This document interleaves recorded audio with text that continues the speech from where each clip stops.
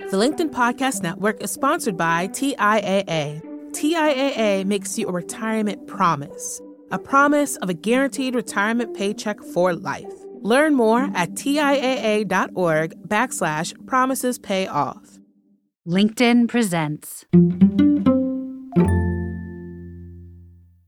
There are approximately 200 million one-on-one meetings a day around the globe, costing well over $350 billion each year, based on just time and wages. However, our research suggests the potential of one-on-ones is not being reached. Namely, around 50% of employees indicate that their one-on-ones were suboptimal. Clearly not the return on investment that we desire. Welcome back to your favorite podcast, The Next Big Idea Daily. Today we're going to talk about meetings. Have you had any good ones lately? For better or worse, meetings are the lifeblood of the modern business world, and how to have an effective one is a perennial topic of research and writing. But most of that attention is on group meetings, while arguably the most important ones you'll have in your working life involve just you and one other person. That's why Stephen Rogelberg wrote the new book, Glad We Met, The Art and Science of One-on-One Meetings. Stephen is a professor of organizational science, management, and psychology at UNC Charlotte. He's the editor of the Journal of Business and Psychology and the Talent Management Essentials book series. Our curator, Adam Grant, says Stephen knows more about how to improve meetings than anyone on earth. Here he is to share some of his big ideas. I've been studying teams, leadership, and meetings at work for decades. This research has involved many different data samples and methodologies, all designed to garner evidence-based insights to transform day-to-day pain points into valuable and meaningful time.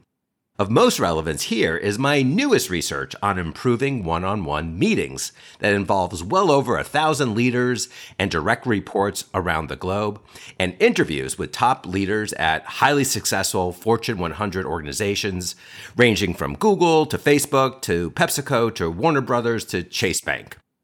Using conservative estimates, leveraging published calendar data, there are approximately 200 million one-on-one meetings a day around the globe, costing well over $350 billion each year, based on just time and wages. One-on-ones are meetings orchestrated by the manager, but for the direct report. Successful one-on-ones address the direct's tactical and practical needs around getting work done effectively, but there's so much more. These meetings fundamentally influence a direct's experience at work and their manager, including how they engage and attach to the role and envision their future at the organization. One-on-ones also promote manager success. Namely, managers are judged by the success and achievements of those they lead, and one-on-ones elevate the performance of directs and the team more broadly. Ultimately, the best managers recognize that one-on-ones are not an add-on to the role. Conducting one-on-ones successfully are foundational to being a manager. In many regards, these one-on-ones are where leadership really happens in a deep and meaningful way. However, our research suggests the potential of one-on-ones is not being reached. Namely, around 50% of employees indicate that their one-on-ones were suboptimal. Clearly not the return on investment that we desire. And the problem will not resolve itself on its own, as managers generally believe they are good at running their one-on-ones even when their directs don't report the same positive feelings. Thus, a managerial blind spot exists. And to make matters worse, I've only found one organization of the hundreds I've surveyed that provides meaningful training on the topic of one-on-ones to leaders, despite its incredible importance. Clearly, this is an example of an organizational blind spot. This is where Glad We Met steps in as the first book I know of that deeply explores the topics of one-on-ones leveraging science. It's designed to increase managerial self-awareness, level up skills, and share critical paths to elevating the one meeting type that should not be an email. Talk less, listen more. The biggest predictor of one-on-one value I have found in my research is the direct report's active participation as measured by the amount of time they talk during the meeting relative to the manager. Stated differently, the biggest predictor of ineffectiveness was a manager talking more than the direct. The ideal balance appears to be the direct speaking anywhere between 50 to 90% of the time.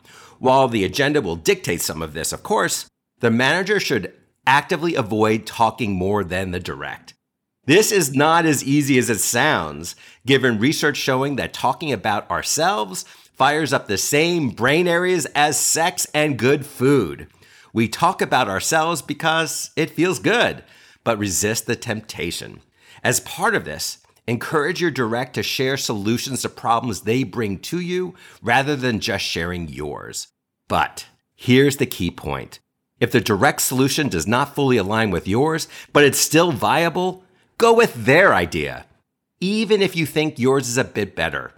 If you think there's a large gap in quality between your idea and theirs, and the consequences of a wrong solution are high, then it's reasonable to push back. But if that's not the case, accepting the direct's idea conveys that you trust them and their judgment and promotes more commitment from the direct to take action and persevere in the face of obstacles.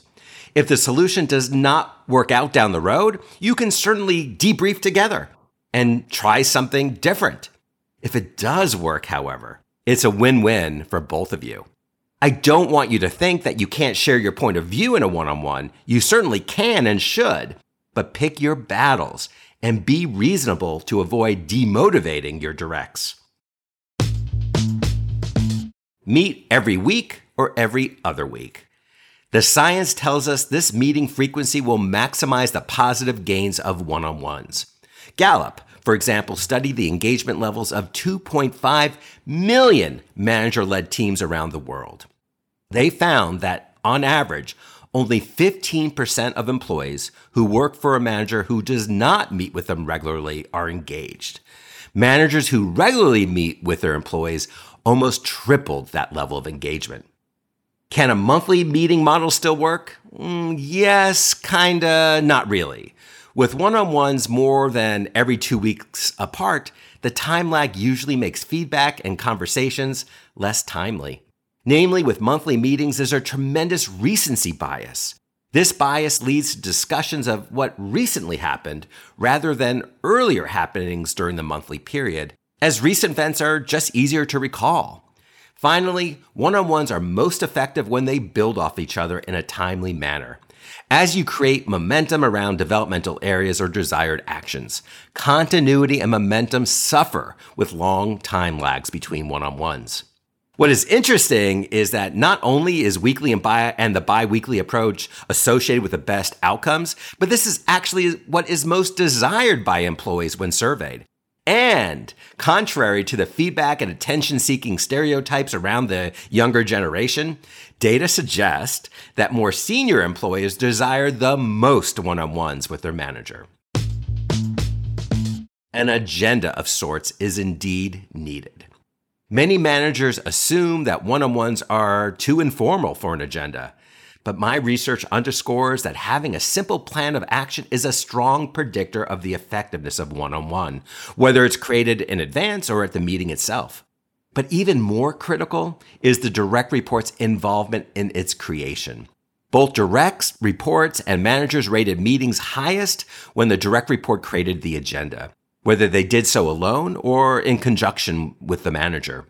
The simplest agenda building model, which also received high ratings of effectiveness, is called the listing approach. It involves the direct and manager separately creating a list of topics to discuss. Then at the meeting, the direct works through their list first, followed by the manager working through their list. And of course, areas of overlap tend to get called out. Alternatively, I did identify a number of managers taking a different approach and finding success. Namely, these managers organized the one-on-one through the following simple questions. 1, how are you? 2, what would you like to talk about today? 3, any problems, concerns that you would like to talk through? And 4, anything I can help you with or support you more on? I do want to comment quickly on the how are you question and share a useful alternative. Questions like this typically elicit quick, socially ingrained answers. Fine, pretty good, great. They just don't tend to inspire more thought and reflection. There's an intriguing tweak, however, grounded in research, that can make a general check-in question like this yield deeper insights. Here's what it looks like. You ask, take a moment and think about what's going on in your life and at work. Based on that, how are things going for you?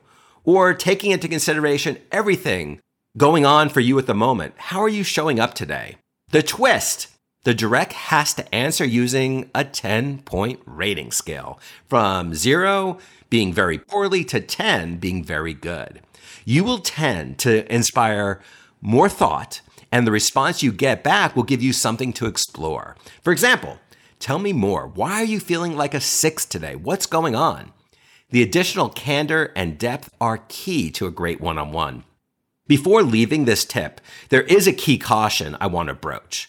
Both the core question approach and the listing approach I mentioned tend to privilege immediate tactical issues and fires to be put out. This is somewhat problematic as we don't want one-on-ones to just fall into a status update trap. Thus, when the direct or the manager are selecting areas of discussion, periodically commit to weaving in longer horizon topics such as career planning and developmental opportunities.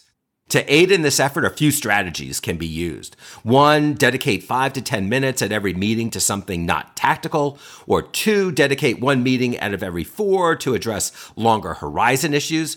Or 3, consider the use of a meeting template that always contains a longer term item. This approach assures that the one-on-one covers a range of topics over time and does not become predictable or stale. All right, let's switch to the direct report perspective now. A one-on-one is a dance of sorts. There may be one person leading, but clearly this is not enough. Both parties have a critical role in putting the dance together. Each party shapes the one-on-one and is responsible for its success or failure. The direct does not play a passive role in one-on-ones. They play an active role in making these meetings truly effective. Thank you, Stephen. I should mention that Stephen is also our guest this week in our Innovators group on LinkedIn. He's there answering your questions, and if you have some for him, just sign up for the Next Big Idea Club at the executive level, and you'll get full access to the group. You'll be able to level up your career by chatting with Stephen and other top business authors. To join, just go to nextbigideaclub.com and use the code DAILY for a special discount. I'm Michael Kovnat. See you tomorrow.